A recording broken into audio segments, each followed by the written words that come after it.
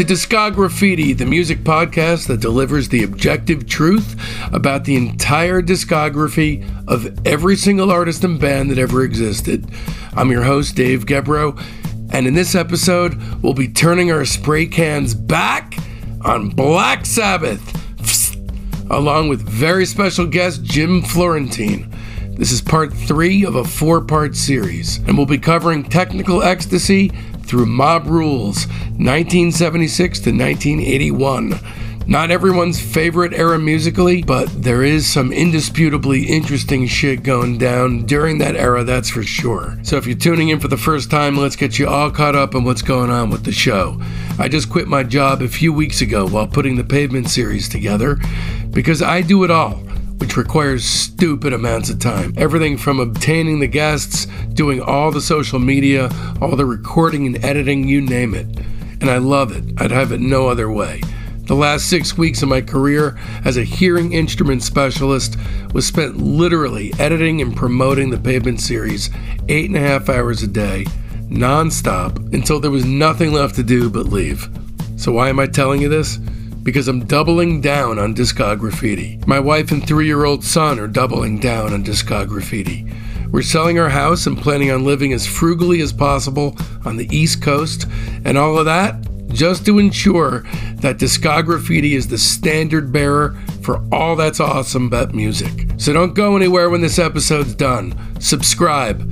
Coming up, we have 4 fucking weeks of Jim Florentine rating Black Sabbath, then 2 weeks of Randy Randall from No Age rating Jesus Lizard, Sergio Diaz from Os Mutantes rating his own early work, and on and on and on, way into the future.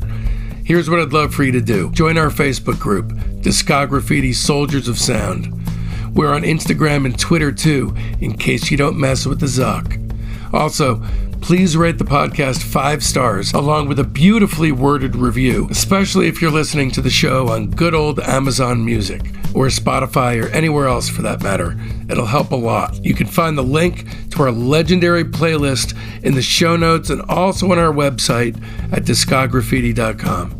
And if you're like me and enough is just never enough, then visit patreon.com/discograffiti and become one of our Patreon Soldiers of Sound.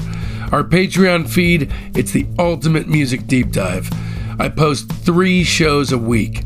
The main show on Sunday, Discograffiti's The Private Press with Paul Major on Tuesdays, and a Thursday wildcard episode, which is either an interview with that week's guest or one of our other offshoot shows like Rock Cousteau, Queasy Listening, and Battle Royale. So hey, try it for a month. You've got nothing to lose. Okay, back to business. First things first, you guys need to know just how seriously I take this craziness. Discograffiti is heavily researched and the music is always reassessed with fresh ears. We're not just covering albums. We do a searingly honest deep dive analysis of all EPs, singles, comp tracks, relevant solo work, and bootlegs. Every release is slapped with an objectively accurate star rating between 0 and 5, which allows us all to come face to face with the true shape of an artist's overall arc. And away we go then, with Jim Florentine, as we enter the qualitatively fucked up musical territory that is Sabbath in 76, and then sit back and watch in amazement as against all odds, they turn the fucking ship around. But I'm getting ahead of myself. Here we go. Okay, so now we're in a new phase, unfortunately. I call this one Phase 3, sliding into total fucking oblivion, 1976 to 79. 1976, we have Technical Ecstasy, their 7th album produced by Tony again, released on September 25th, 76. So this was kind of a weird one. First of all, they went to Miami. They went to Criteria Studios for the making of Technical Ecstasy, which is famous for the Bee Gees. So taking it out of England or LA, I think that really changed things for these guys. Yeah, but I think they, I think they did the Heaven and Hell record down there too at the same studio. But they're in a really weird frame of mind at this time. I also think they weren't really getting it. They weren't really seeing themselves for what was really happening. They didn't really understand where they were as a band. And I think also if you're in Miami and it's, the sunlight is beaming down from all sides, it's kind of hard to maintain a doom and darkness kind of vibe. Right. In the July 2001 issue of Guitar World, a writer named Dan Epstein wrote, the sessions proved extremely relaxing for everyone except Tony Iommi, who was left to oversee the production while the others sunned themselves on the beach. Iommi explained to the same magazine back in 92, we recorded the album in Miami and nobody would take responsibility for the production. No one wanted to bring in an outside person for help, and no one wanted the whole band to produce it, so they left it all to me. So what's going on at this point in history, just in general, punk was coming in fast. And suddenly Sabbath found themselves both unsure of their musical direction and labeled as has-beens. Geezer said, it's not like now. If you're a heavy metal band, you put out a heavy metal album. But back then, you had to at least try to be modern and keep up. So punk was massive then, and we felt that our time had come and gone. So these guys are starting to feel like they don't matter anymore. Ozzy, in his autobiography, he's talking about how in the studio, Tony was always saying, we've got to sound like Foreigner, or we've got to sound like Queen. But I thought it was strange that the bands that we'd once influenced were now influencing us. He was also talking about how he'd lost the plot with the booze and the drugs during the recording of Technical Ecstasy. And when he came back to England, he actually checked himself in to an asylum. Yeah, I mean, he was having some problems at the time. He left the band briefly, and that's when Dave Walker joined for like 2 weeks. Right. And they did a song on Top of the Pops, but then he came back. But if you see some pictures around that time, Ozzy was wearing a shirt that said Blizzard of Oz. So he was already thinking about his solo band at the time. Now, is that what that meant at that time? I know he was, had come up with the phrase, but was he already thinking about going solo? Well, yeah, I mean, he left the band. He left the band briefly in the middle of recording. I forgot what song they did on the Top of the Pops, maybe or something with Dave Walker. But yeah, he was ready to leave. He was unhappy. Yeah. And then he came back to the band. But I remember it's, this old picture. It's Junior's Eyes. Junior's Eyes, right? Which often never say die. So maybe it was after Technical Ecstasy then. It was. Yeah, I got the timeline wrong on that. So Technical Ecstasy is 76 and Walker is late 77. Okay, so then it wasn't. So, but yeah, he was definitely, but he was wearing a Blizzard of Oz shirt around this time when this album was being recorded and some pictures and stuff. So he wasn't happy then. Yeah, it's interesting hearing the band talk about this period. Geezer says, again, to Guitar World, that was the beginning of the end, that one. We were managing ourselves because we couldn't trust anybody. Everybody was trying to rip us off, including the lawyers we'd hired to get us out of our legal mess. It was really just getting to us around then, and we didn't know what we were doing. And obviously the music was suffering. You could just feel the whole thing falling apart. While the band are recording this record, of all fucking people, the Eagles were right next door recording Hotel California. And so before we could, this is Geezer talking, before we could start recording, we had to scrape all the cocaine out of the mixing board. I think they'd left about a pound of cocaine in the board. Let's talk about that cover art. I feel like the cover art is indicative of just as much as anything else about how fucking shitty the album was. So Ozzy famously once described it as two robots screwing on an escalator.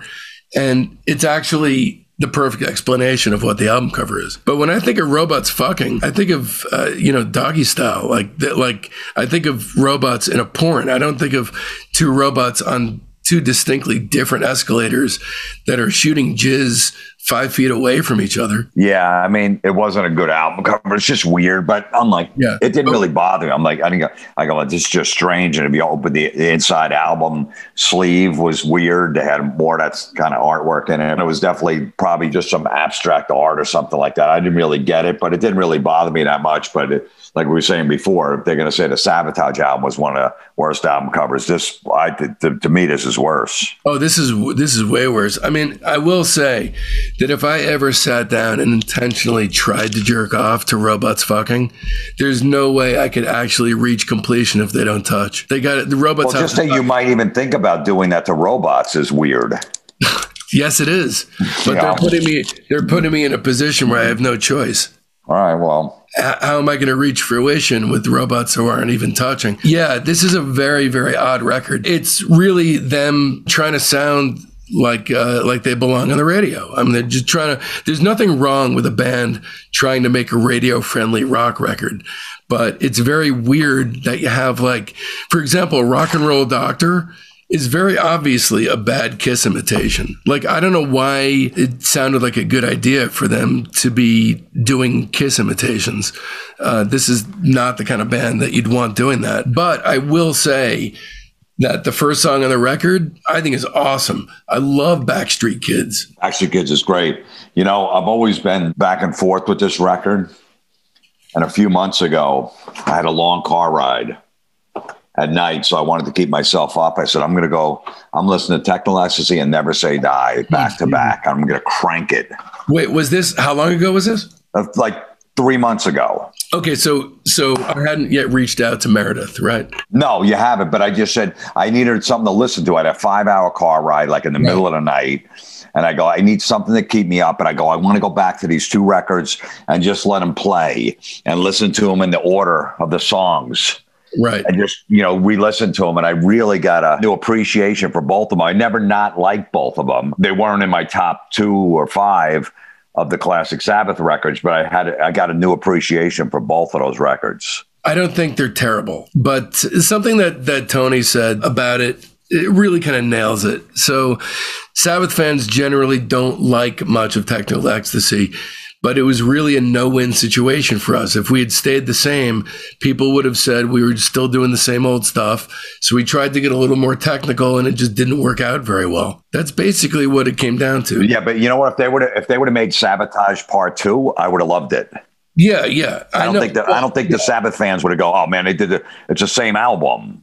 Or if it sounds just like Master Reality, I think they would have loved it. I think Tony just said, hey, man, we got to do a different sounding record every time. There's way too many keyboards on this record. The first thing you have to do if you want to have any success in enjoying this record is to appreciate and accept the fact that this is hard rock and it's not metal. True. And that's okay, but you just have to accept that. If you judge it on its own merits, a song like Backstreet Kids is a really good song. And obviously they knew it too. The fire is definitely dampened and tempered a little bit, but it makes it no less excellent on its own terms. I love Backstreet Kids. It's going on the playlist. It's great. Backstreet Kids is great to open the record. You Won't Change Me is a different story entirely. I mean, I love that song. Really? Okay, so I do not like that song. To me, that's the sound of way too much drugs. Probably, but I don't know. For some reason, it's just really... It's a strong, it was one I forgot for a long time. And then I started listening to it. I'm like, man, this is good. Cause you just I just remember going over that track, like skipping that track for a long time. And then I don't know, Ozzy's vocals in it and the words and all that stuff. It's just I really like it a lot. It's like a great ballad. This one doesn't do it at all for me. Plus, it never ends. It's like almost 7 minutes long. Is that how long it is? Wow. Yeah, it's 6:42. So then we go on to It's All Right, which is a very weird song. Like, what in the fuck is going on here? It sounds like Herman's Hermits to me. This one's written and sung by Bill Ward. I love Bill, and I don't think it's a good fit for the band. I do think it's better than the song preceding it. Almost anything is, but it's not a Sabbath song. It's a Bill Ward song. I don't know. To me, I always liked this song, and I like that Bill sang it. I don't know. Sabbath always did weird stuff and put weird songs on. This is a weird song. The Guns N' Roses live era, 87, 93, those live albums they put out. Yeah. Axl sings this right before he goes into November Rain because he loved it. No shit. I did not know that. That's the live version of November Rain right before it goes. He sings It's All Right on the piano. That's pretty cool. It's great. And Axl said this is like one of his favorite Sabbath records. Like when he was a kid, this is the first one he got turned on to was Techno Ecstasy. So I like this song for some reason. It's weird. It's cheesy. I actually like the song. I just think as a participating member of a Sabbath album, it's so way out in left field. It's probably the least likely Sabbath song ever. I mean, including all the albums that came after. See, now I look at it like They probably had the song, and Ozzy was missing for 3 days, drunk. They couldn't find him. He was on a drug binge, and they go, Bill, just sing it. And Ozzy came in and goes, fine, I don't care. You could sing that one. Let's move on to the next song. I want to get the fuck out of here. Right. That's what I'm thinking. By all accounts, at this point, Ozzy really was not an experimenter, apparently. Some of the tunes, like there was one especially on Never Say Die, where he was just like, fuck this. Oh, Breakout. Yeah. He wouldn't sing it. He just said, this sounds like a fucking jazz band. I want nothing to do with this. Yeah. I think it was one of those where he was like, has a very defined idea of what Black Sabbath is. Tony probably had a very different idea because he's bringing in all the embellishments. Ozzy just wanted to be a metal band. From everything that I've researched, that's what it sounds like. What the issue was. And so then we're on to Gypsy, which is really, really tepid. First of all, it did not sound like Black Sabbath. This sounds like, like something that would be on a 38 special outtakes record or something. Or like White Lion's Wait, if that song really? took itself really seriously. Yeah. You think so? I always like the intro to the song. I like the drums. And then I remember reading someone goes, those lyrics are so corny. Like, who the hell came up with those lyrics? And I never really realized that. I'm like, yeah, they kind of are. But I don't know. I never mind this song. I didn't mind it. I didn't think it doesn't hold up to, Under the Sun or Tomorrow's Dream or something like that. But it fits the record. I never thought it was like a pop song, like a White Lion Wait or a 38 Special song. It just, as I'm listening to it, I'm thinking, what are they going for here? Like, what are they trying to achieve? Right. I came up empty-handed. I mean, the only thing I could think of that they were trying to achieve is to fill out an album with some songs. But yeah, no, that's true. I didn't get any kind of like where they were coming from, but I'm guessing that these guys were all completely lost as people.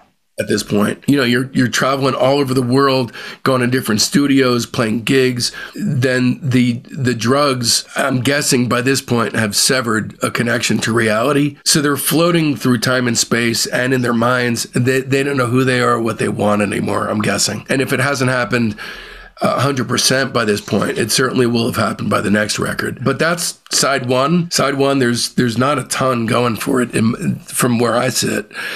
Side two, even less so.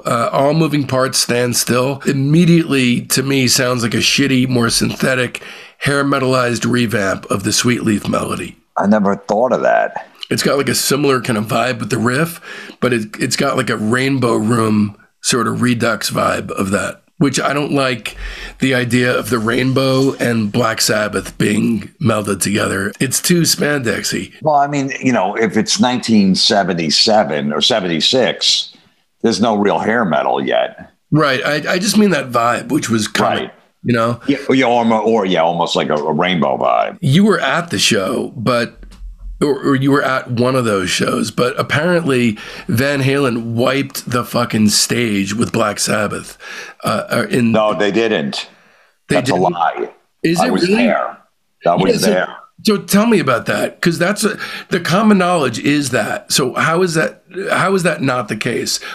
First of all, I was at the show in 1978. Van Halen opened for him. The album the first Van Halen record came out in March of 78. Right. August of 78, they were already like a month or two into the tour. Van Halen had You Really Got Me was playing on the radio. And I think maybe they were on to the second song, which maybe it was Running with the Devil. Other than that, nobody knew who Van Halen was. They were doing 40 minutes or 30, 40, maybe 45 minutes, whatever the first album. Maybe it only did 30. I don't know. Opening for Sabbath. We bought the record, me and my older brothers, because we're like, this band Van Halen's opening. Let's listen to the record. So if we see the first band, we know some songs. I asked Iommi on that metal show if Sabbath blew him off the stage. I mean, if Van Halen blew off the stage, because I don't remember that. He goes, and I'd admit it. I totally would. I go, you didn't see people walking out when you guys were on? He goes, nope. And I was there, and we got in there early for Van Halen too. And we knew most of the songs, but most of the crowd had no idea. Do you remember being surprised by Van Halen? Did they make a huge impression on you? No, they didn't. They were the opening band, and back then especially, all the bands always messed with, not directly maybe from Sabbath, but the sound was always shitty for the opening band. It wasn't great. Right. On purpose, yeah. On purpose, they always did that, which is so wrong. I can't believe they'd get away with that. So Van Halen, when they came out, they had a small part of the stage. Yeah, they were moving around and stuff like that, but.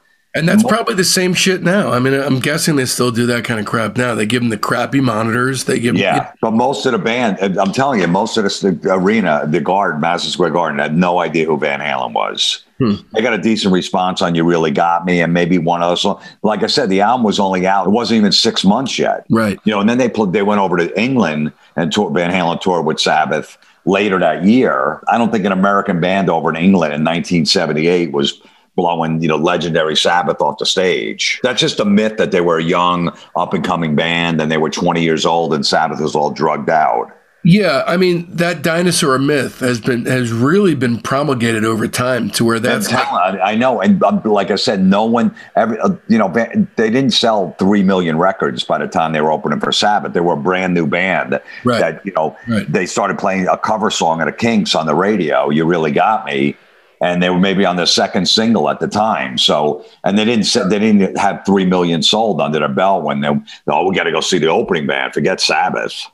So you have no recollection of any kind of amazing pyrotechnics that were going on stage between Dave and Eddie or anything like that? It was just an opening band, just another opening band. Just another opening band. I mean, look, but I knew the record because, we wanted to get it for the opening band. That's how we discovered Motorhead when they were opening for Ozzy. I'm like, this band Motorhead, I got to go get the record because I want to see what they sound like, became an instant fan. But they weren't these mega, it wasn't Van Halen. If it was a Van Halen 2 tour when everybody knew the whole first record and it was a masterpiece, then maybe I could see it. But there wasn't enough time for every Stone or Black Sabbath fan. It was just, the whole place was just covered weed smoke.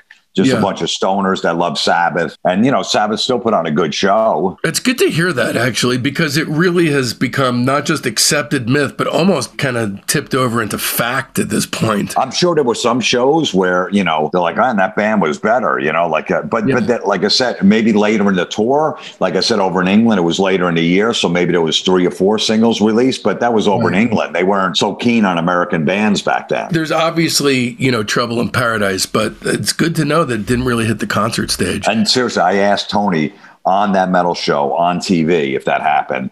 And he said, I would admit it. I don't, we've gotten blown off stage. He goes, they used to get booed off stage opening for Kiss, or Kiss would open for them. And then they would go on and the crowds hated them because they all came to see Kiss. What is your take on Kiss? I never got into them. Not even Alive? Nope. Maybe because my brothers were never into them. So, and then when I tried to later on, this stuff sounds dated. It does sound dated, and it's funny. There's no bands like that anymore where you're singing about groupies, and man, that stuff would not go over well right now at all. No, I don't even think about the lyrics. I just think the songs just were like, I don't know. They just didn't have any oomph to them. I don't know. Stuff like Deuce and Strutter, to me, is just timeless rock and roll songs, but they're more a business than they're a band. Yeah. I just never got it. That was a band like. A band like Thin Lizzy, I never got into, and I get into them later in life, and they're unbelievable. Yeah. Like they have so many good songs. You can go back; they stand the test of time, and they're great. Yeah. You try to go back for Kiss, it just doesn't work. They don't hold up the songs to me.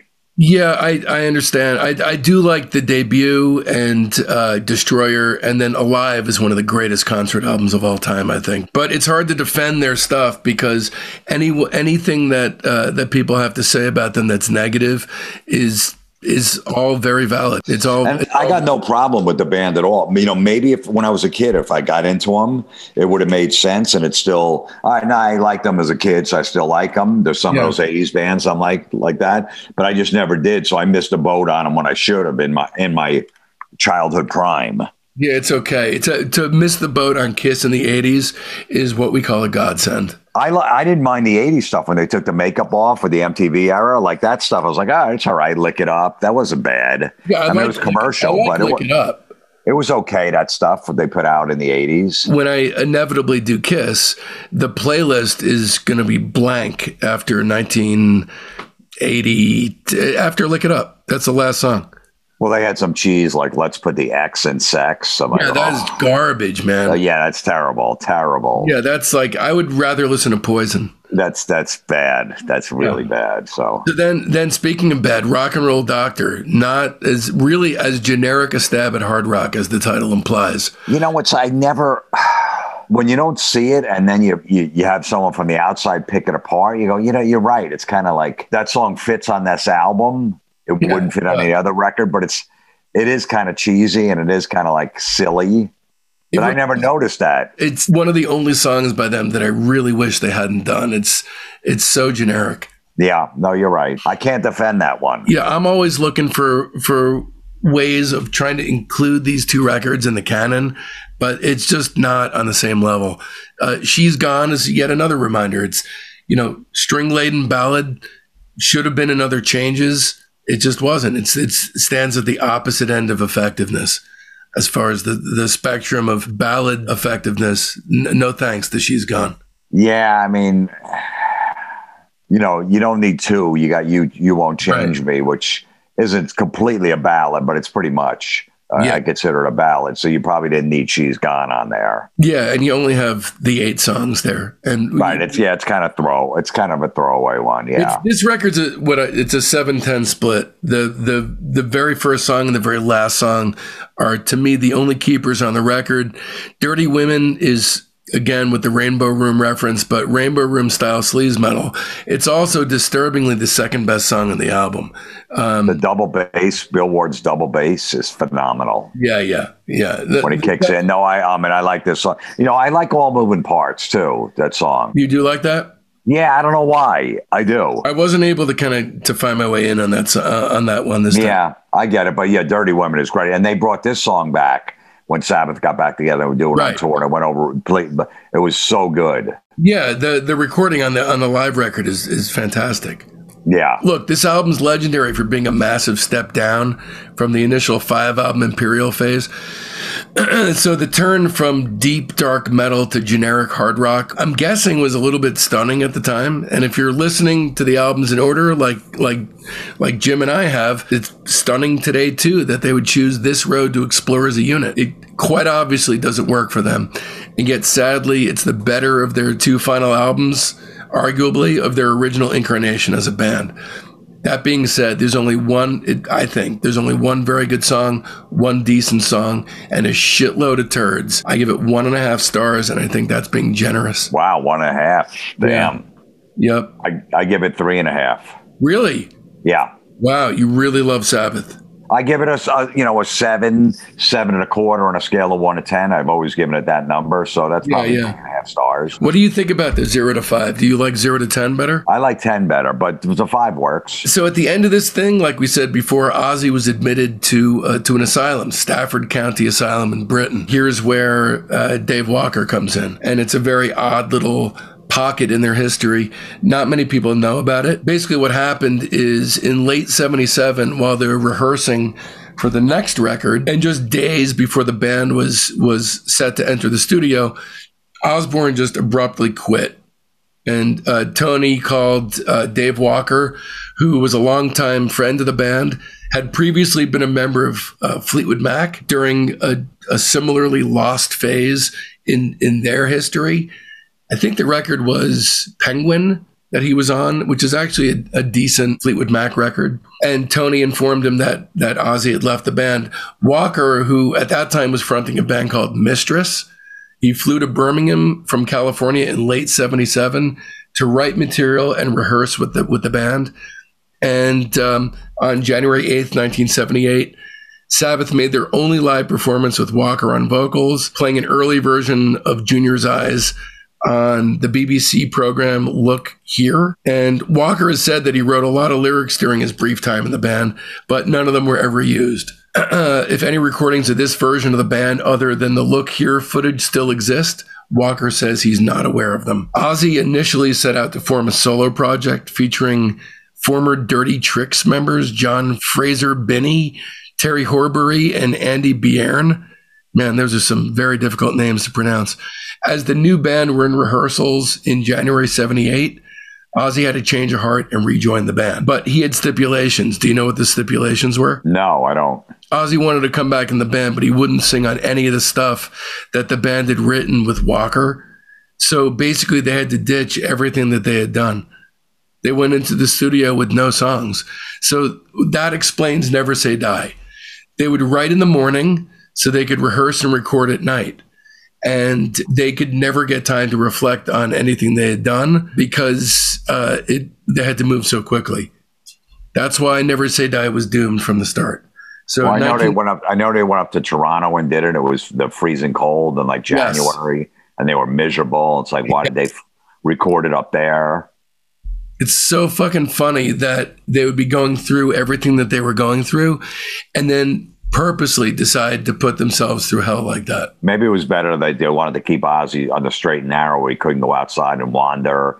You don't want to be in Miami doing coke, be on South Beach and stuff like that. So maybe let's go to Toronto and some friggin' freezing up there. So we just isolated, like almost like The Shining movie. Yeah. It sounds like that's exactly what happened. This is the last, released in September 78, the last studio album with the band's original lineup. Until 13. Actually, no, the last one ever. Last one ever. No Bill Ward on that one. Yeah. Also, the last one to feature Ozzy until 2013. There were 2 singles on this, the title track and Hard Road. Let's talk about the recording of it first before we get into the actual songs. At this point, they were drinking and drugging like fucking crazy. And Bill Ward had to sing on Swingin' the Chain because Ozzy refused to sing it. Ozzy also refused to sing on Breakout, like we talked about before, which is why it's instrumental. Apparently, it was not supposed to be that. All the songs with Walker were redone, including Junior's Eyes, which was rewritten to be about the then recent death of Ozzy's dad. Yeah, what Ozzy said in I Am Ozzy, no one really talked about what had happened. I just turned up in the studio one day. I think Bill had been trying to act as peacemaker on the phone, and that was the end of it. But it was obvious things had changed, especially between me and Tony. I don't think anyone's heart was in it anymore. So, yeah. Toronto. As Tony says, we went to Toronto to record it, and that's when the problems started. Why Toronto? Because of the tax, really. The studio was booked through brochures because people thought it might be a good one. We got there, and it had a dead sound. So what we had to do was rip the carpet up and try to make it as live as we could. They were okay about it, but it took time to get it exactly right.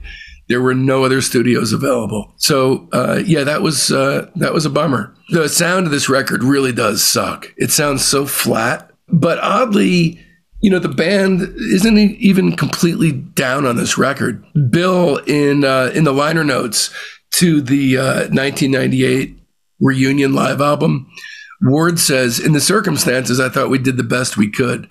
We were taking care of business ourselves. We didn't have millions from the record company yet.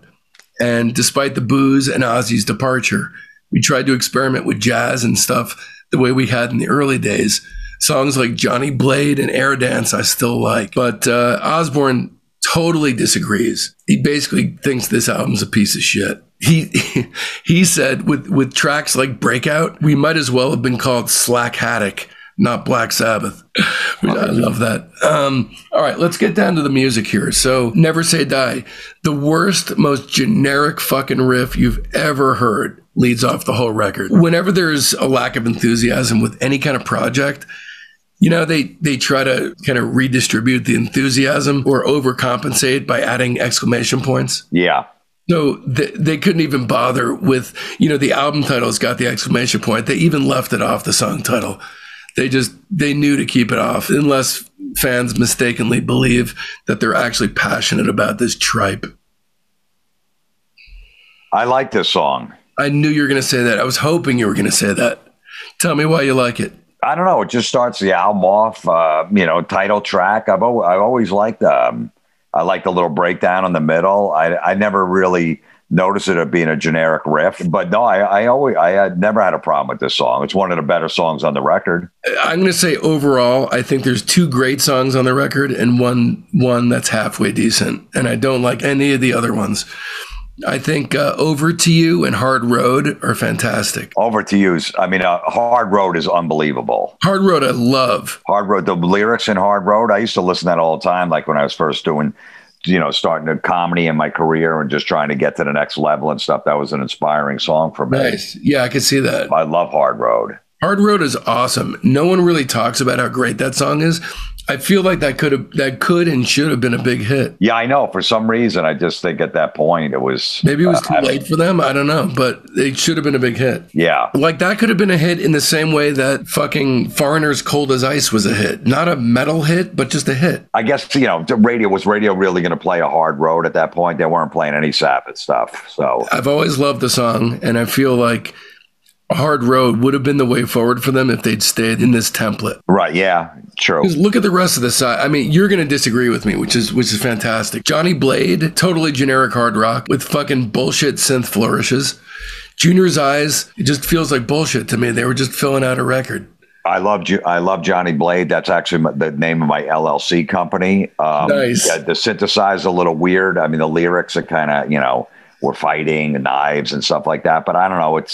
It works for me. Junior's Eyes, the lyrics, Ozzy actually helped write the lyrics with Geezer on that one because his father was dying at the time. Yeah, so it has a whole special meaning to it. So I love that song, Junior's Eyes, just thinking about Ozzy going through that torture of his dad dying, which Zakk Wylde did a great version, a cover version of Junior's Eyes on the piano. If you track it down, it's really good. Wow, I didn't know that. It's better than the original version. It's like you get chills from it. So I always like Junior's Eyes too. So this is why I love doing this show. I'm not only incredibly interested in listening to every single thing that's ever been made, but I want to be bitch slapped and told my ears are not working correctly. This record, I've tried so many times to get there, and I've just never gotten there with the final two here. This era is just hard for me. Shockwave, I feel like is halfway okay. I love that song. It's great. Aerodance, no, I don't like Aerodance. Yeah, I mean, that feels like elevator jazz to me. Yeah, it's not that good. No. Over to You is the other great song on the record other than Hard Road. It's amazing that they even pulled off two. However, nothing more to me than a well-written pop song. I like Over to You. I definitely like Johnny Blade and Junior's Eyes better, but I like Over to You. Over to You is pretty good, but I like, Shockwave, Johnny Blade, Never Say Die, and Junior's Eyes are better than Over to You. How about Swinging the Chain? Do you like that one? No. So that's Bill singing, right? Yeah. The song's about Ozzy. Not my favorite song on the record for sure, but just interesting from an autobiographical point of view on their end. Aside from the songs that I mentioned that I like, I think the rest of the record truly is terrible. It reaches depths that even Technical Ecstasy didn't plumb. I feel like there are more good songs on this one, but the low points are lower on this one. It's not an album I'd recommend, but it's also not as bad as people say. I would give it 1 3/4 stars. So it's less than, it's a little more. It's actually a little bit higher than Technical Ecstasy. I'm going to give it 3.5 stars, and I'd give it a 3.5 stars. I give you my word, Jim. I'm not done on trying to reassess these two records. No. Look, I get it. Compared to what they released earlier, how do you, compared to these, it's like you can't. If you're just talking energy and passion, all you got to do is throw on Neon Nights, and then you see, these guys have been sleeping for a few years. Right. or Blizzard of Oz. Right, exactly. They needed reinvigoration. Yeah. It leads us to phase 4, D Over. You see what I did there? 1979 to 1982. So 1980 is Heaven and Hell. Let's talk about the circumstances that led us up to that. The initial sessions for what became Heaven and Hell began with Ozzy after the conclusion of Never Say Die. After that tour, they convened in LA for 11 months to record a new album. And Tony Iommi described that as a highly frustrating, never-ending process. Ozzy stated that he became fed up with the experimentation on all the rest of the latter-day records. Iommi actually talks about having a recording featuring Ozzy singing an early version of what would become Children of the Sea with different lyrics and a totally different vocal melody. In 79, Dio was introduced to Tony Iommi by Sharon. Did you know that? Yes. Which I think is pretty interesting. That's pretty cool. So initially, Dio and Iommi discussed forming a different band. They met again by chance at the Rainbow in LA later that year, and both guys were in very similar situations. Dio was looking for a new project. Iommi needed a vocalist, and we have some chocolate and peanut butter shit going on. Dio came over to Tony's place for a relaxed getting to know you jam session. Right on that first day, they finished Children of the Sea. I'm guessing you're a huge Dio fan in general. No. You're not? No.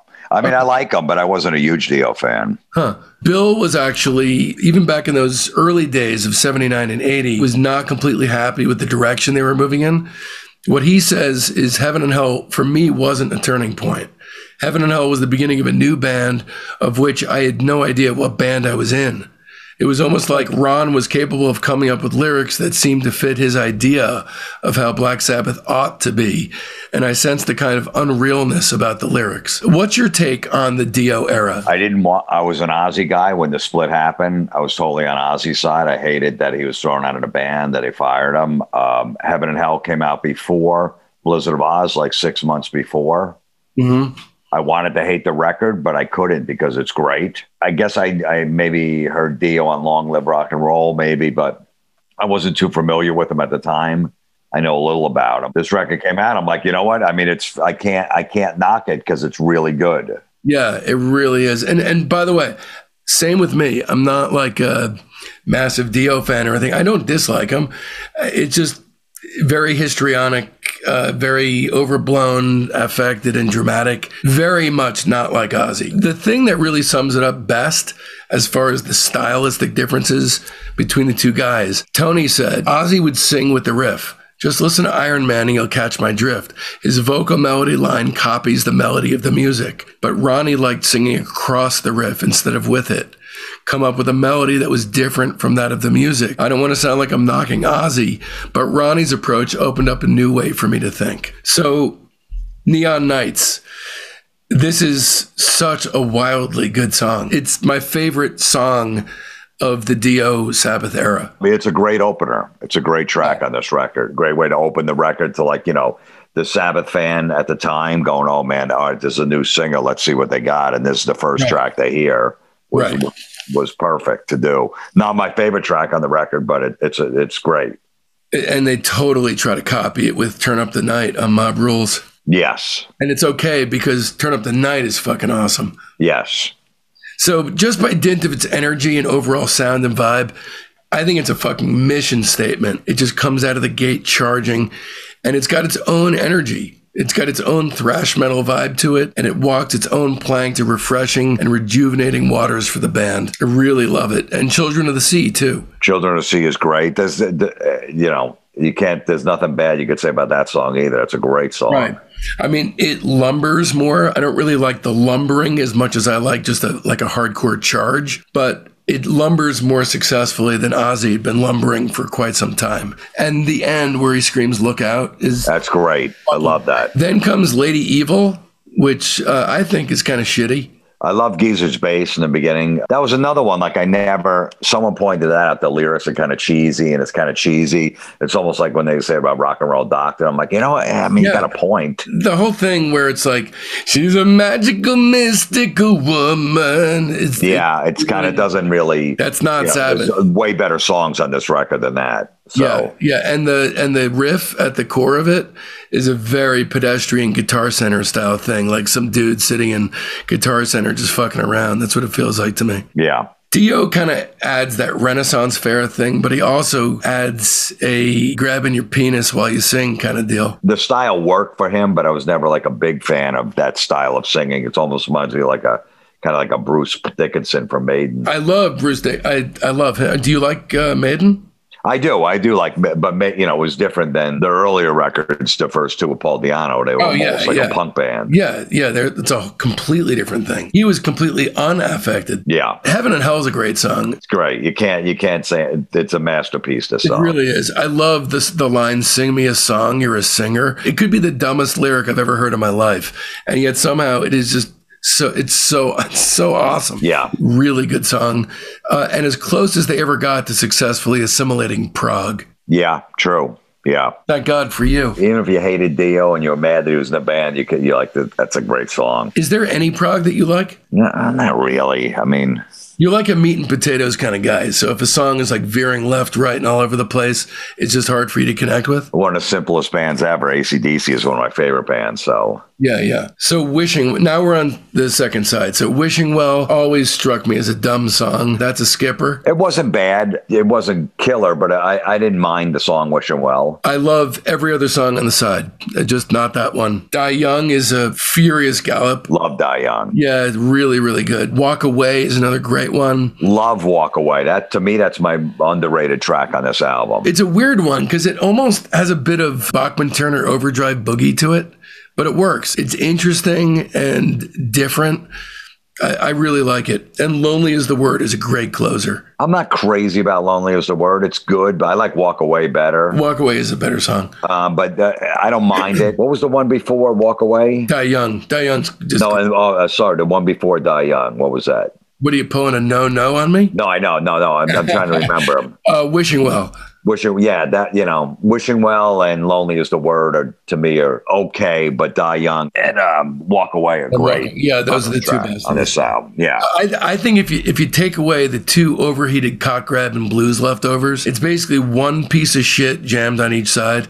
It's a perfect and complete piece of work. I believe that Dio steps up to the plate and changes the entire feel and characteristic of the band while not hijacking the intent of the vibe and undertone of the project. I mean, that's a magic trick in itself. It's a classic album. It's definitely recognized as such for good reason. And for metal fans, it's almost as recommendable as Paranoid, just in a different way. I give it 4.25 stars. I give it 4 3/4. Nice. I figured this one would be appealing for you. Neon Nights was a number 22 hit. I don't remember hearing it on the radio, though.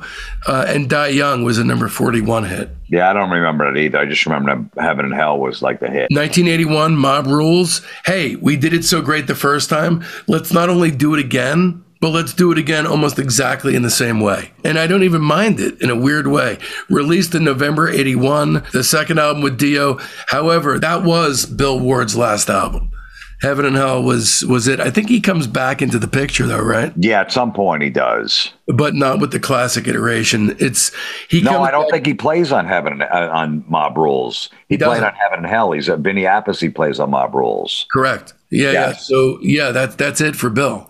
Because Bill was out like 10 dates in the Heaven and Hell tour. He was out of the band. He played on the record he did about 10 dates with Dio and Heaven and Hell tour, and they bailed. They had alcohol problems and personal problems. They brought Vinny in. If I'm not mistaken, like both his parents died within 6 months.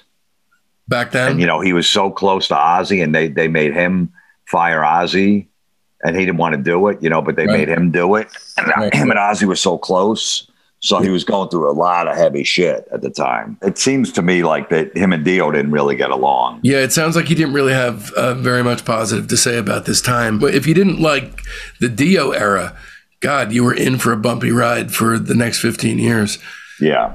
All right, that just about does it. Thanks for joining us. A heartfelt Discograffiti thanks goes out to our graphic designer, Todd Zimmer, and my beautiful wife and son, Jen and Mason. And be sure to stay tuned because this week brings upon us another incredible episode of Discograffiti's The Private Press with Paul Major, wherein you'll be introduced to a new world of music there's very little chance you've either heard or heard of before. And then this Thursday's Wildcard episode features an episode of Rock Cousteau, wherein we excavate literally the greatest soundtrack of all time, Bruce Langhorne's The Hired Hand. Of course, as well, you'll want to tune in a week from today for Black Sabbath Part 4, as we invite Jim Florentine back for another round of Metal Mania, right here in the place to which you come to take your daily musical vitamins that one needs should one prefer to properly assess the tough calls that life throws your way. Stay gold, motherfuckers. It's Discograffiti.